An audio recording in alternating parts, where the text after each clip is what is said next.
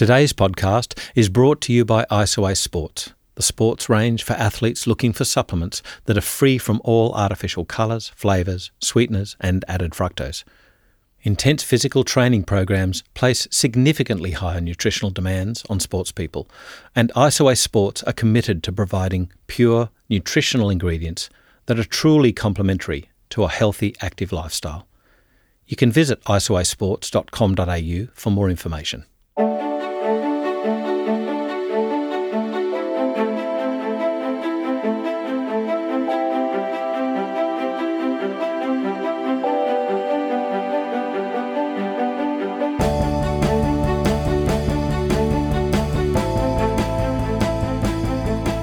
This is FX Medicine. I'm Andrew Whitfield Cook. Joining us in the studio today is Kira Sutherland, who's an experienced naturopath and sports nutritionist with more than 20 years in clinical practice and lecturing. She's the previous department head of nutritional medicine at one of Australia's leading naturopathic colleges and is currently completing her Masters in Sports Nutrition.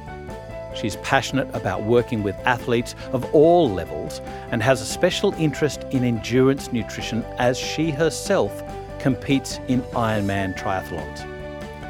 Kira consults with private clients as well as writing and speaking around the world on all things complementary medicine and sports-related nutrition. Kira also runs an online education platform mentoring other practitioners in holistic sports nutrition. And you can find out more about this at kirasutherland.com.au. Welcome so warmly to FX Medicine. Kira, how are you? I'm good. Thanks for having me.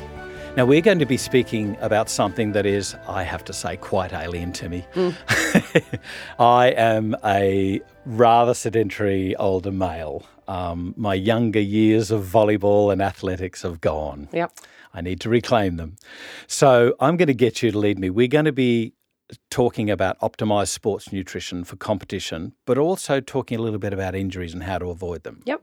So I think, first of all, can you take us all through where you began? Because you are a rather tall lady. Yes. So have you always been in triathlons or have you done other sports as well? So growing up, I was heavily into skiing, volleyball, mainly basketball and swimming. So I basically played any sport that was offered to me, as much as I could, and coached basketball even as a teenager. That was like my high school job, coaching little 7th grade girls.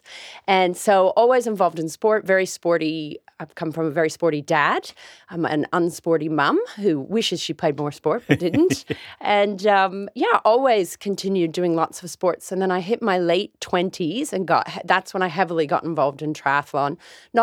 I've never competed at a very super high level or anything like that. I didn't really focus on any sport enough to do that, but triathlon got me, and ultra running and all kinds of endurance sport, which then I was already a practitioner by my mid-20s. So it kind of led me down the road of working with athletes and sports nutrition, because I really wasn't involved in studying naturopathy when I went through. You base your practice around nutrition a lot. Yes. And there's a pointed reason behind that. Can you take us through that? Yeah. Well, I'm a naturopath, and I love my herbs, and I love, all things naturopathy. But with sports nutrition, it becomes very food-based first, because if you're not fueling a body properly, to use a car analogy, it seems funny, but you have to fuel the body properly with those macronutrients first. So I do become very macronutrient-based, because if you're not getting those right foods in first, you're not going to perform. You cannot get there. You can't recover. Adaptation starts to struggle for different sports. So always food first, and then I'll add on nutrients sometimes later, or herbs. But it also depends if you're working with a person just trying to run their first 10K or marathon, I can give them anything I want. Or if I'm working with a high-end drug-tested athlete, then your hands are tied to almost anything but foods. Can you take us through the testing that Australian supplements have to go through, where they fail with regards to sports? What are the extra things that would be required to satisfy, elite athletes? Yeah. So the way we test in Australia, from our debacles in the early 2000s, which I was a practitioner when that all went down and there was problems with supplements and pharmaceuticals, the TGA actually is doing a phenomenal job of keeping our supplements very clean. We're considered in Australia to have some of the cleanest, most thoroughly tested supplements in the world, as far as I'm aware, and from what I understand through research and talking to other practitioners and professors. So there's TGA testing of supplements, which we're all aware of as practitioners. But then when you work with drug-tested athletes, there's a whole nother, there's two other sides to this. There's supplements that are, or constituents or things that are specifically banned, like drugs and steroids and amphetamines and things like that. So there's that issue. And then there's the issue of, even if a supplement doesn't contain something that's banned, it doesn't mean it's a safe supplement for an athlete that's drug tested, because you have the issue of contamination. And so we now, luckily, in Australia, and starting to be around the world as well, we have third-party testers where after you go through all your TGA testing, you can also send your supplements or certain supplements to third-party testers who are going to put it through screening of, I think it's around 300 or 400 specific substances that they're looking for as a banned substance, just to make sure there's no contamination going on from the manufacturing process. And then that supplement, if it goes through all those tests, and they have to test every single batch. So you have to send a certain, they test, I think, 3 separate batches first before they get the seal of approval.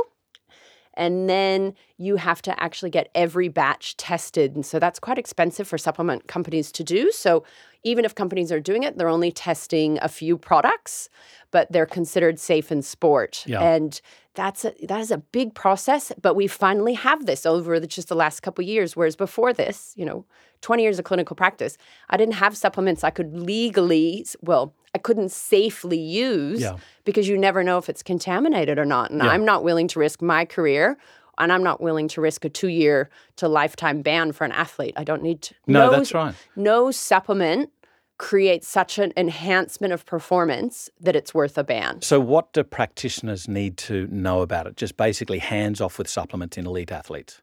In my opinion, yes. You always want to be safe. Like I said, it's not worth your career. It's not worth their career. You don't want to have to use your insurance.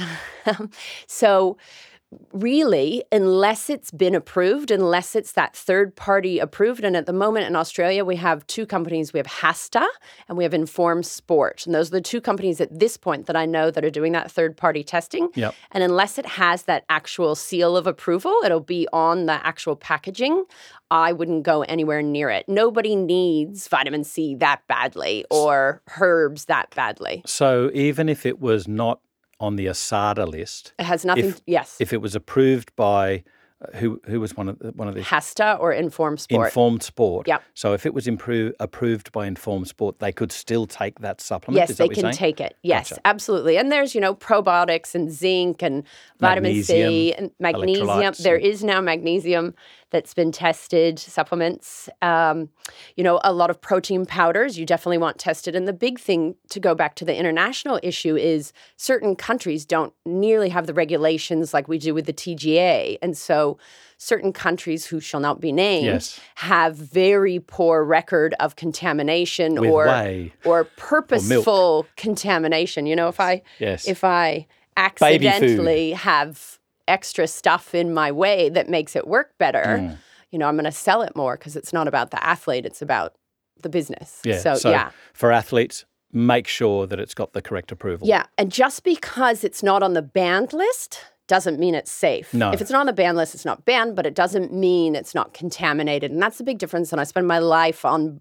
blogs and things kind of clarifying that for practitioners, and just calling a company. I've had this multiple times. People are like, I called such and such company and their hotline practitioner said it didn't have any banned substances. And I'm like, well, that's great. Not going to stand up in court. And the other problem is, if athletes test positive, did they really purposely take something or not? They often won't. Yeah, there's whole controversy of did they really take anything or not, or are they going to even admit that, or are they going to blame? The easiest thing to do would be blame a supplement. I'm not saying people do that, but it has happened. Well, pass on blame. Yeah, absolutely. And I don't need to be that scapegoat. Yeah. No practitioner does. No, that's right. About the eating guidelines for athletes. Now, we have so much marketing, TV marketing rammed down our throats for sponsorship stuff. What really should we be learning about the real health of nutrition for athletes? Look, it really depends on what sport someone's doing. If you've got a strength sport, if you have a power sport, if you're doing endurance sport, not sometimes, the nutrition is different for each sport. Yeah. But the big thing I focus on with athletes is recovery nutrition. So getting in your macronutrients in the right ratios for whatever sport you're doing right after training. There's all these theories around, do you have this window of opportunity to get your fueling in? And it's a little bit controversial, but if you go back and listen to most of the professors talk about it and the research, there are these better windows of opportunity of properly refueling within an hour of training, let's say. Yeah. And yes, sometimes the window can actually be 2 hours, but in reality, you'll hear all the professors in nutrition say it's about eating as soon as possible to get the fueling process started. And would this be weighted towards protein to aid in that amino acid thing, or is it whole balance? It's often around carbohydrates after training. And the big controversy over the last decade is everyone's carb phobia. Yeah. And then it depends on nutrition after training really depends on what your goal of the training is and where you are in your season. So I'm gonna talk endurance because that's my real specialty. So often you have people that are exercising twice a day, and how you need to fuel someone after their first session in order to really get them going for their second session later in the day. Yeah. You're going to have a bigger carbohydrate focus. And you will always have, not always, but you often want protein right after training as well. But they're doing two different things. You got the protein there for the, supporting the muscle damage and rebuilding. But then you also need the carbohydrate for the glycogen replacement because that really is your fuel tank. And if you're not replacing that, you're going to run into trouble at your next hard training session. But there's also research now where you're picking certain times of the week or of the day in training where you're purposely not replenishing carbohydrates in order to have what we call a train low state. So you're pushing the body for different adaptations in a train low state, but people are misunderstanding that. And I'm not anti-low carb. I'm not pro super high carb. I'm a middle carber. It's about knowing when to be low carb and when to be high carb. Well, it's a controversial topic. You've just created a new tag. I'm a middle carber. Yeah. Nobody doesn't like carbs, but it's about fueling at the right time for the right outcome. Yeah. And that's what we often don't study in naturopathy. We're not studying sports nutrition and fueling different styles of training.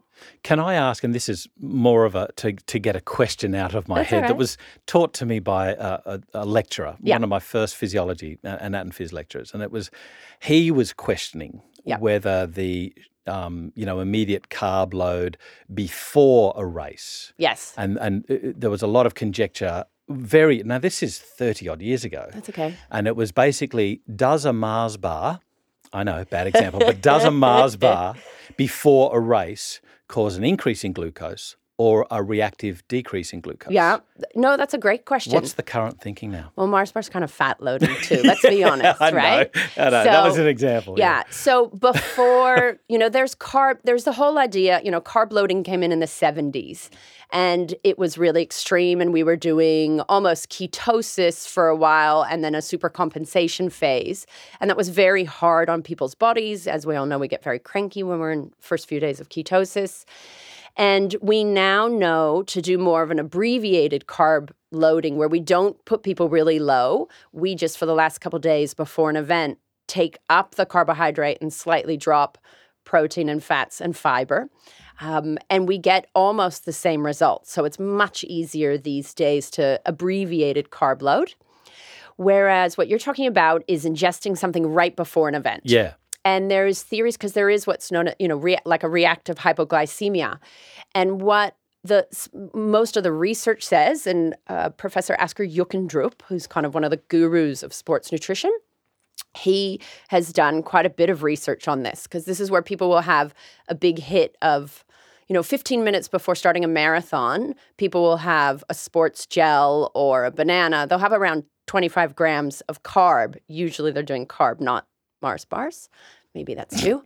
It was a bad example. Yeah, it's all right. So you have that with some water. And the theory is once you start your race, you don't tend to have these huge spikes of blood sugars and then a drop because of the hormone profile and everything going on with you actually starting to move. It'll keep blood sugar levels more stable in the body. You'll use that carbohydrate as fuel.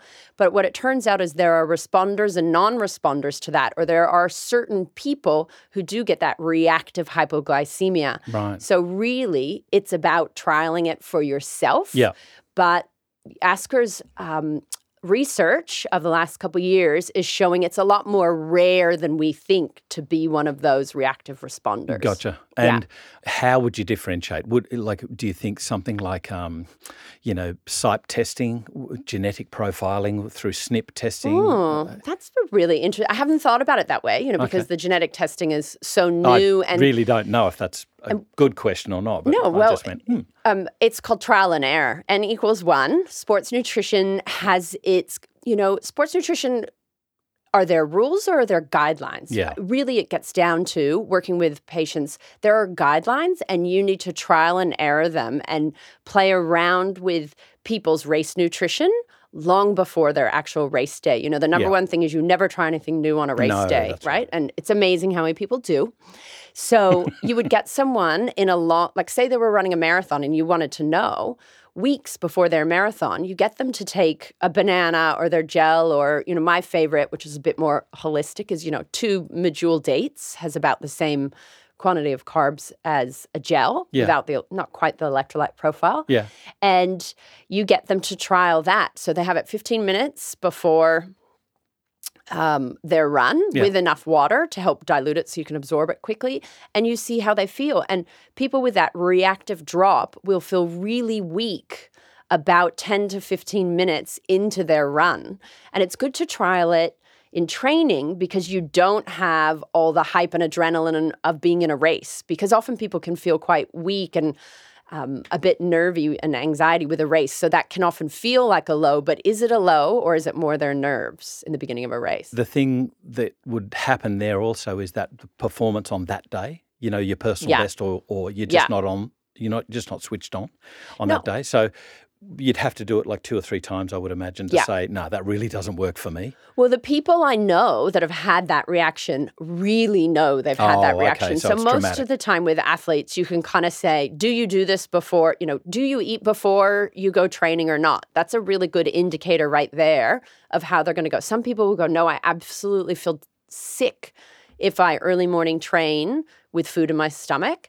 And then other people are the complete opposite. They're like, I absolutely have to eat before I train. And there is research coming out, or, people are looking at research at the moment that, sometimes women are actually, we think, better off at having something small before training more so than men.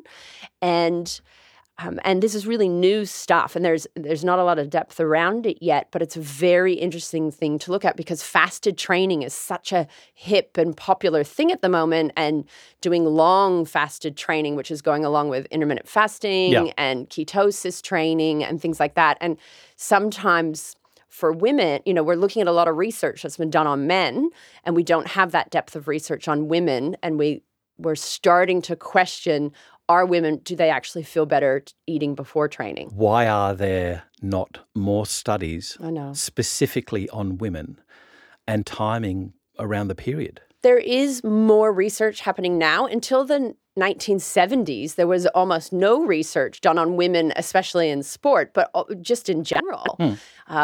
I think we had to invent the pill in the 50s before we actually started trialing women on stuff. But that's a general statement. That's not fact. That's a curious statement. But the fact is that women are largely excluded from many sports trials, and yet we're supposed to extrapolate the results and apply them back to women. There's some female researchers out there writing some great regular books, and there's also research actually finally being done on women, specifically their hormone cycles and how they should be training and how different it is between the follicular and the luteal phase. and where you're going to get your performance benefits. So that's a real space to look at. I think statistically, I read 39% of sports science trials are done. Women are included in the trials. And the reason we haven't included women for a lot of the years is because you would need to put them, a lot of what people say is you'd need to put them on the pill to regulate how their performance is going to make it similar to men. But then what you're doing is you're really testing women and their performance on the pill. You're not testing women and their performance or their reaction to certain nutrients. So it's tricky because if you regulate it, then we're not actually getting real results. And the problem is, too, with a lot of clinical trials is you have such a time constraint for when you can actually do the clinical trial to wait and, test a woman in her follicular phase. The trial's going to extend a lot longer time-wise, and often you don't have the funding for that. So it just makes it too tricky to wait for every woman to get onto her follicular phase to do certain blood tests and strength tests and things like that. The converse would be the assumption that men, therefore, have unwavering levels of testosterone. Very true. Do men's levels of testosterone and other anabolic hormones have a cycle, so let's say due to their circadian rhythm? And why is this not discussed? We don't. Maybe it's no. There is research starting to look at circadian rhythms and performance and different body types. The ectomorph, endomorph, mesomorph is actually coming back, and we're looking at. There's research looking at how they perform differently depending on their circadian rhythms, depending on what quote. I can't think of what it's called. Body type. It's not the right. Scientific term. Yeah. We are looking at how their neurotransmitter, we're more dominant in certain neurotransmitters. Yeah, I was reading research on that recently, which is kind of, oh my God, it's crazy. Let's talk about glycemic index as a manager of diet, if you like. Is that something that you adhere to, or is that something that you discuss, or do you find it just gets too convoluted and as you said, you've got to do the N=1? Does that work for you? Look, there is a place for it, and it has progressed over the years between glycemic index, glycemic load, and there's people that are like, should we even be looking at this or not? Is this old school? Has that been put to bed now altogether? With sports specifically, there is a place where you want fast digesting food. If you're in a recovery phase post-training, and you have more training to back up for 4 or 6 hours later, there is a place where you want readily digestible foods. So, there is a time where you're suggesting slightly higher GI foods because you don't want to inhibit the speed of absorption and utilization of, say, carbohydrates. So sports nutrition still does use it to an extent. I don't really talk, if we're looking at my clients, do I talk GI a lot? No, but I'm not letting them add avocado and chia seeds and tons of fiber to maybe a post-training smoothie if I know they're going to back up 5 hours later with more training. Whereas someone who's only training once a day, then we're going to look more at holistic nutrition, and I'm not going to focus so much on that super fast glycogen recovery. To a great extent, various body types would be attracted towards various sports. For instance, you don't tend to get too many short people playing basketball. You don't tend to get too many tall, skinny people doing weightlifting. No. Certainly not the heavyweights. Do you find that you really have to waver the ratio of carbs, fat, protein to their specific type of sport? Like, for instance, a weightlifter. Yep. Big muscles, muscle mass, retention of muscle mass, particularly after straining those muscle fibers and, let's say leading to DOMS. Do you have to make sure that you're providing what we would consider a massive amount of protein to carbs, say? Yeah. Yep. Each sport definitely has its profile of carb to protein ratios, but then it is really dependent on body weight and body structure. So are they that big muscle mass type person, or are they the really lean? And also, if you're not working with high-end athletes who usually are in specific sports for their body type, otherwise they're going to really struggle. If you're dealing with, I want to say my Joe Schmo running a marathon for their first time, I have 110 kilogram men that want to run marathons, and I have 65 kilo men that want to run marathons. So they're both doing the same sport, but they metabolically operate a bit differently. So yeah, it's very, sports nutrition, it has its ideas and suggestions of carbs and protein, but then you really have to regulate it for their body type or their sex. Women tend to, operate a little bit less carbs sometimes women tend to get away with versus the men, but we don't have that. Our metabolic rates aren't what I'm a little jealous of male metabolic rates at times. Not of mine. And it's also about exercise, right? Yeah, that's right. There was that component. So it's very individual. But I do have my guidelines, and the protein research over the last 5-7 years is amazing, and realizing our need for higher protein volumes is we're getting very specific with when we actually give protein. And there's research now of, do you give it in 3 lots during the day, or should you give it over 6 littler periods, and especially protein at night right before bed for muscle adaptation and protein synthesis. There's some really fascinating stuff. And the RDA for protein is still very low, or it's not low. It's what the average human has, needs to stay out of protein deficiency. But we are now starting to have actual amounts for athletes come out, and they're much higher than the RDA. And we are having research now looking at large protein amounts, and is that causing problems with bones and all that stuff. And so that's really the mythology around some of that is actually being dispelled. What about stage of life as well? Like, at no time in history are you getting so many called masters athletes. Yes, masters athletes. Thank you very much for the politically correct term. Doing these, elite athletic performance things, particularly marathons and ultra marathons and things like that. Oh, yeah. What about the relative protein deficiency and, the nitrogen balance versus the phosphate balance? You're talking about bones. Yeah. Well, and a lot of practitioners and dietitians and naturopath nutritionists are looking at, when you take someone's protein levels up, really needing to buffer it and getting in, the biggest thing is getting all your greens in and those large volumes of more alkaline foods. But there is research that came out in the last year or two on the older we get, the more protein we're needing for sport and for retaining muscle. So the masters athletes, let me just qualify too. I think of masters athletes as over 50, but in the swimming world, I think you only need to be 25 to be considered a masters athlete. Yeah, each sport has a different regulation on that. And I was having a good chuckle that once you're over 25, you're a masters swimmer. What a cracker. And because there's like masters Olympics and stuff like that, right? They're actually...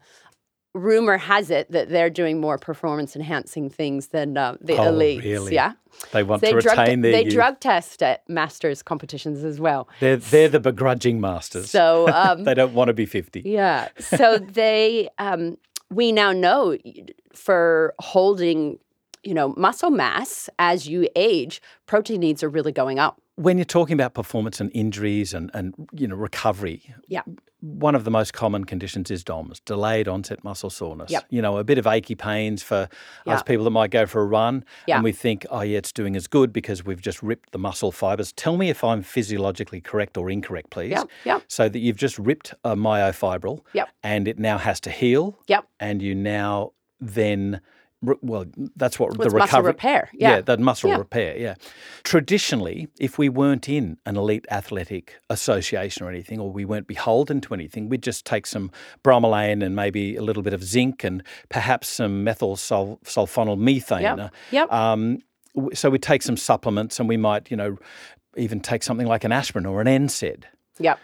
What can you and can't you do when you're talking about elite athletes with regards to nutrition and/or can you use supplements at all? Look, you can. If they've been tested, you can use supplements. And this is also where you go food first. And a woman I studied with came out a year or two ago with a great article on muscle recovery and foods and what foods actually responded, the muscles responded best. So delayed onset muscle soreness really peaks 3 to 4 days after that big damaging output that you've done. And this is where you're going to use pineapple and you can use turmeric as a food and ginger. And there's also a point, and people do go for, non-steroidal anti-inflammatories. But the problem is as well, part of the cascade in DOMS is, well, you've got this inflammation and then the body's repairing. There's theories on, do you actually want to inhibit that inflammation? Because the inflammation, if you block all the pathways, are you inhibiting repair? Are you inhibiting repair? Yeah. And that's always the big question there as well. And that's where I will go proper food first and nutrients, as long as you're using the core of the pineapple, you're getting a good amount of bromelain, turmeric powders. Tart cherry is another one. And then people are also looking at pomegranate. Oh, really? A high antioxidant or high phytonutrient foods. But foods, not is where I supplements. go first because it's safer. Yeah. Right? So if you can take tart cherry as the drink. Yeah, there's research on that. Yeah. Yeah. So you're allowed to do that, but as a supplement in a bottle, you're not. Yeah, well, the question is your juice tainted? I don't know. Yeah. It's the $1 million question, and it is a really tricky thing to have to look at. But there are starting to be, drinks and tart cherry juice. Yeah. Yeah. Yeah. It's like I'm slightly changing the subject, but there's now research on using pickle juice for cramping. And there's starting to be produced pickled juice. Hang on. Juice, like gherkin, like the gherkin juice. Yep. juice. Yep. And we're not. So the vinegar. It's a vinegar, but there's a lot of salt, and we're not Nitrates. even. Yeah, and they're not even sure in the research. I can send you through some of the papers. They're not. The minute the juice hits the mouth, it somehow releases the cramp.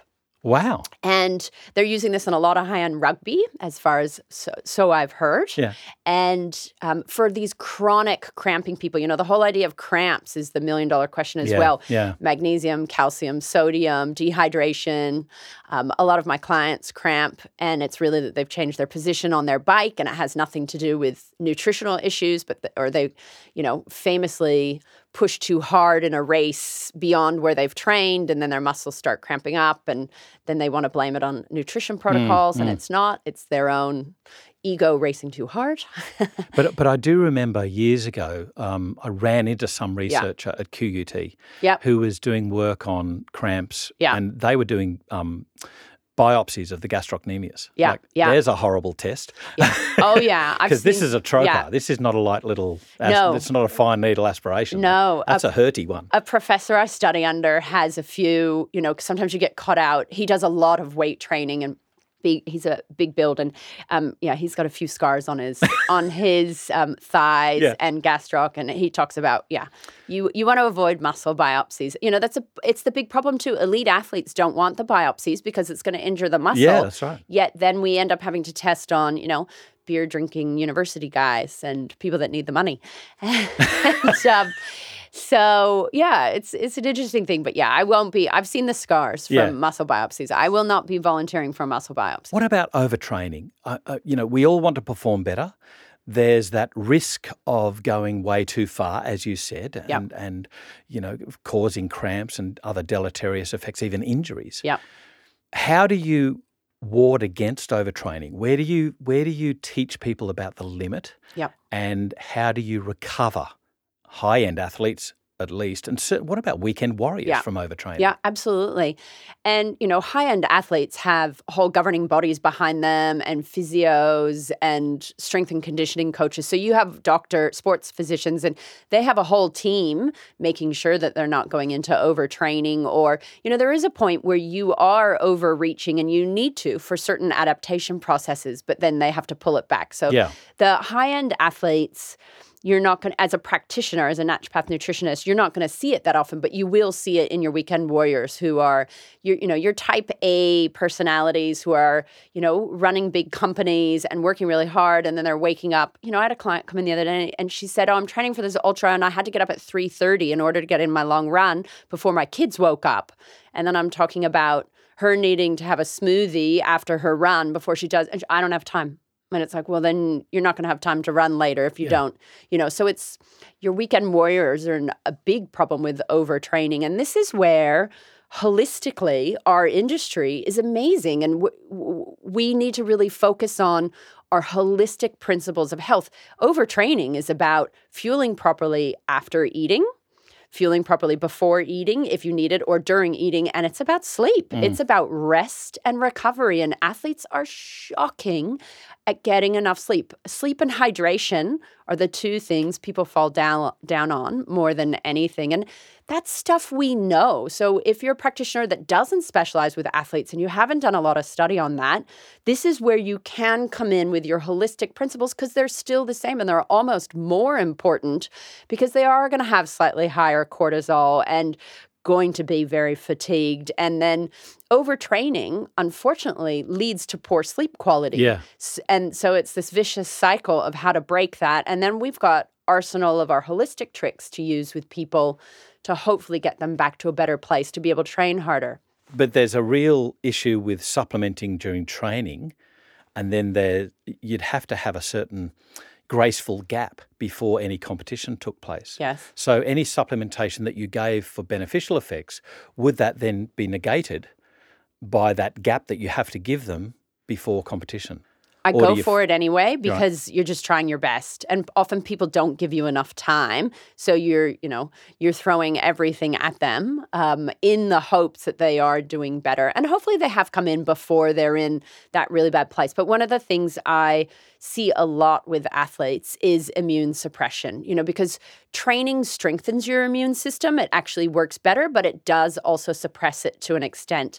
And what a lot of people don't understand is it's not just about supplements for the immune system. How you fuel your body with your macronutrients and your timing of fueling around sport goes a long way to keeping cortisol levels low and to supporting the immune system. And there is whole ways to look at your nutrition to support the immune system as well as nutrients. But people dig themselves holes and then they keep training while they're sick, which is my pet hate. You mentioned whey earlier on and the issues with, whey that's sourced from overseas. Yes. Australia, as you say, has a very good reputation for supplements. Yes. But then whey is a food. So how does this sit? How's my naturopath feel with that? Yeah. Yeah. So if you are not allergic, sensitive, whatever word we're going to use, everyone has. Yep. Anyway, reactive. It's intolerant. It's not intolerant. Yeah. Allergy is IgE by definition. Yeah, absolutely. But I'm just saying what the clients come in saying, and so with intolerances, if you're intolerant to something, I'm not going to make them have it. We have a lot of other protein powders accessible these days. They've got hemp and pea and rice protein, and you have your bevy of more vegan or vegetarian style ones. But in the research, so let's leave intolerances aside because that's an individual thing with each of your clients. Intolerances aside, whey protein outperforms other protein powders. Whey protein outperforms most other proteins in studies for sports nutrition. So whey does have its place if there is no intolerance with athletes. And it makes it very easy. And, recovery smoothies when people don't have time are fantastic. And people, there's this whole controversy of are people overeating or under-eating protein? And a lot of athletes are under-eating protein. And it's an easy way. The RDA for protein is like 0.8. Yeah. 0.75, 0.8. Many athletes, the ranges for how much protein they need average between 1.2 grams per kilogram of body weight all the way up to 2. Recommendations are in this a minimum huge, of 30% above the huge, RDA. Yeah. And we're starting to finally have research with set amounts for athletes. And there was research that came out, I think it was just last year, on if your whole body training, taking in a larger volume of protein, like 40 grams. These are for specific men in this research, but they were looking at a 40-gram bolus of pure protein versus if you're only training smaller parts, so it's a leg day, then 20 grams of protein in that post-training meal being sufficient. So it even varies depending on which muscle group they're training. Yeah, absolutely. So whole body training has this much higher requirement. That's research that came out last year. So this is really nuanced. Yeah. Oh, sports nutrition is very nuanced. And it's why sometimes when practitioners take on sports clients, but they don't have that understanding, you can have big holes in what you're actually telling a client to do because it's performance nutrition, which And the other thing is, and I tell this to students when I'm teaching sports nutrition, performance nutrition, unfortunately, isn't always under the holistic nutrition guidelines. There are times where you're outside you're recommending, maybe not a colored sports drink, but you're recommending, high volumes of fast digesting carbohydrates or sugars, if I can say the S word. And what about the other S word, salt? Yeah, absolutely. And salt's a massive one that they need. And I, because I'm involved with endurance nutrition, I'm giving out salt tablets. Well, I make them go by electrolyte tablets, which are super high sodium. There's events where people are on up to 1 gram of sodium per hour. Whoa. Yeah, if you're running, Hawaiian Ironman. Per hour of event. Yeah. Yeah, not a daily not life. training or anything. But, but yeah, if you're in Hawaii and you're in a gazillion levels of humidity or Death Valley, and 30 degree heat you're racing for 9 to 17 hours, sodium is the number one. All the electrolytes are important, obviously, for all kinds of physiology, but it's the sodium that's the real crux. And in research, it's what we know is absolutely the most vital. Let's talk about salt. You're talking about elite athletes. What about people like weekend warriors? They have to be very careful of the amount of salt, not as high. Look at a more balanced salt, magnesium, potassium, calcium. Yeah, well, I'm pretty good at supplementing magnesium. I'm just going to say that now. That's probably my favorite supplement is a good magnesium powder with lots of cofactors in it. But no, if you have, your master's athlete running marathons and ultramarathons, they're in need of the sodium as well, maybe often to a similar level. The interesting thing with doing sports nutrition is you're looking at optimum nutrition and you're looking at optimum performance. I'm not dealing as often with chronic disease. And so it's a really different picture of client that I'm working with. So do I have a ton of athletes with high blood pressure? On my books at the moment, I can only think of 2, but they've become athletes after having heart attacks and all kinds of crazy stuff in their 40s.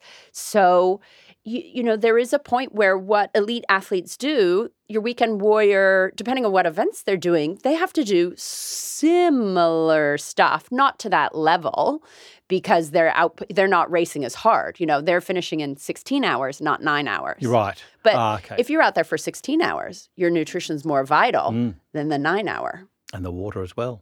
And hydration is a huge thing. And the biggest issue is hyperhydration, not just dehydration. Everyone worries about dehydration, but the biggest issue with your weekend warrior is overhydrating and then depleting blood sodium levels and potentially leading our incidence of hyponatremia in endurance events is on the increase. And it's not the elite athletes it's on the increase with. It's the weekend warriors that go out and they have no idea about their sweat losses per hour and they chug down way too much fluid without enough sodium. They're scared of it. And every few years, there's somebody dies in a marathon or an Ironman because they've literally waterlogged themselves. Now, I spoke with Professor Tim Noakes. Yeah, about brilliant. He was saying, nobody ever died of dehydration. I'm like, well, really? Well, you collapse first. Yeah. However, it wasn't too long ago. Are we talking December 2017, January 2018? Somebody died in a marathon. The problem with dehydration is you lose temperature control. Or thermoregulation, if you want me to be scientific. Sorry, I'm quite the lay person when I speak to people. Too used to talking to clients. Which is temperature control. Yeah, temperature control. So, if you're swimming in the ocean and that's colder than your body temperature and you're dehydrating, you're going to start to lose body temperature and you have hypothermia. But if you're in the heat, i.e. Australia, every day except 2 months of winter, you have, heat stroke issues and all kinds of stuff. So somebody collapsing might have been, and I don't know that story. I was too busy skiing, but fine. Yeah, but you've got heat stroke, getting too hot, all kinds of stuff. But you also have the issue, as Tim Noakes has written a whole book called Waterlogged, the recommendations of how much to drink. his book on waterlog is about the American College of Sports Medicine. I think it was them. Their recommendation was too vague, and people were misunderstanding it and overhydrating, and causing problems with hyponatremia, which can also lead to hospitalization and death. So there's that fine line between how much you should drink. And when I was doing my graduate diploma in sports nutrition, my final year project research was looking at guidelines of how much to drink in marathons and what should we be actually suggesting to people to drink or not. And it's really around education because we're all individual. I've had clients so one of the things to do with clients, and everybody should do this if they're working with athletes, is to get them to go out. You weigh yourself naked before training on a digital scale. Write it down because you'll forget. Go out for your 1 hour race pace. If you're a runner, you go out your 1 hour race pace. Yeah. Don't drink, or at least measure what you drink. Come home, dry off, weigh yourself again. And yes, there's a 10% variation. We know that because you've lost glycogen, which is body weight as well. Yeah. But they say, and the IOC says it's close enough. However much, so say you lost 700 grams, that's the equivalent to 700 mils of fluid you need per hour. And you wouldn't think it would vary that much between people, but I had 3 80-kilogram men that were all different ethnicities, and they were doing a 24-hour endurance race. And so I made them go do sweat tests at night, in the day. One of them lost 400 mils an hour, and another one, same body weight, not same body type, 1.2 liters an hour. So had I said 800 mils an hour. 3 times, 300% difference. Had I said, and they were going the same pace, right? Because they were running together. So had I said 800 mils, I would have hypohydrated and I would have hyperhydrated somebody else. And that's how individual sports nutrition is. N equals 1 is the message of today, it's crazy. And we talk about, how we shouldn't be lumping all proteins together, all fats together, I mean, it's the whole dietary issue. Yep. Fat does not equal fat. So when you're talking about sugars, now you get dextrose, sucrose, fructose, maltodextrose, which I've seen in one endurance thing. Yeah. And very smartly labelled as was it a slow-release carbohydrate? Yeah. I think it was I've also had that question. Some people say maltodextrose is actually very quickly absorbed. What's happening? So again, Professor Juckendrup, Asker Juckendrup, if you go on, I think his website, you can just Google him, or mysportscience.com, I think is his website. He has incredible infographics. I actually use them a lot in teaching because you can purchase them as a teacher to use. But he has incredible infographics on specifically what you're asking about. And there are times where you want more fast-digesting carbohydrates, and there's other times where you want slower ones. And the whole fructose thing comes up because our industry is very anti-fructose, high fructose corn syrup, and people, issues with the liver and, fat and all that stuff. I didn't need to go into that. But in sports nutrition, now remember I said race day nutrition is not about perfect health nutrition. Yeah, race days are performance. And, people drink... I'm not saying I'm a fan, but do people drink soda, Coca-Cola at that, in marathons? Absolutely, because they're looking for a flavor change, a sugar hit, and the caffeine hit. I know it's bad for them, but I'm not. That's what people do. So with the different sugars, there's actually research on. And in sports products, sometimes they're made just maltodextrin, sometimes they're made glucose, sometimes you're going to see glucose and fructose together, and our industry will go up in arms and say, absolutely not, no. And there are products that are specifically marketed that they have no fructose, which can be great, but we know that through the gut lining, so when you're racing, you want easily absorbable sugars, and maltodextrin is absorbed very quickly through the gut lining because of its molecular structure. But what we now know is you have 60 grams an hour of glucose that can go across your gut lining through, and fructose goes through a different absorption pathway than glucose. Yeah. And sometimes in endurance sport, you're trying to get in more than 60 grams an hour So you of need fuel. that active pathway. And so there is research on using what's known as, you'll see it in the sports literature, multiple transportable carbohydrates. And you're looking at giving different ratios of different carbohydrates because you have a saturation of certain, pathways that you're trying to bypass to get in up to 90 grams an hour. But, these are your guys doing the Tour de France and things like that. So there is sports products that will contain both. And we all react to different things. People go, oh no, fructose causes all these gastrointestinal issues. You're going to have all this trouble with racing. And again, N=1. If your body can handle it, it's why you trial your race nutrition long before race day so you don't end up in the porta potties. I'm amazed at your knowledge, and thank you so much for exploding so many myths that I had, that I'd held on to for decades. Yeah. For all of our listeners, Ciara's going to help us out with putting some of these papers up on the fxmedicine.com.au website, and we'll certainly put your website up there. Thank you. So that they can contact you and learn more. So if they're treating or want to treat elite athletes, or indeed become involved themselves. So thank you so much for joining us on FX Medicine today. It was exciting to come. This is FX Medicine. I'm Andrew Whitfield Cook.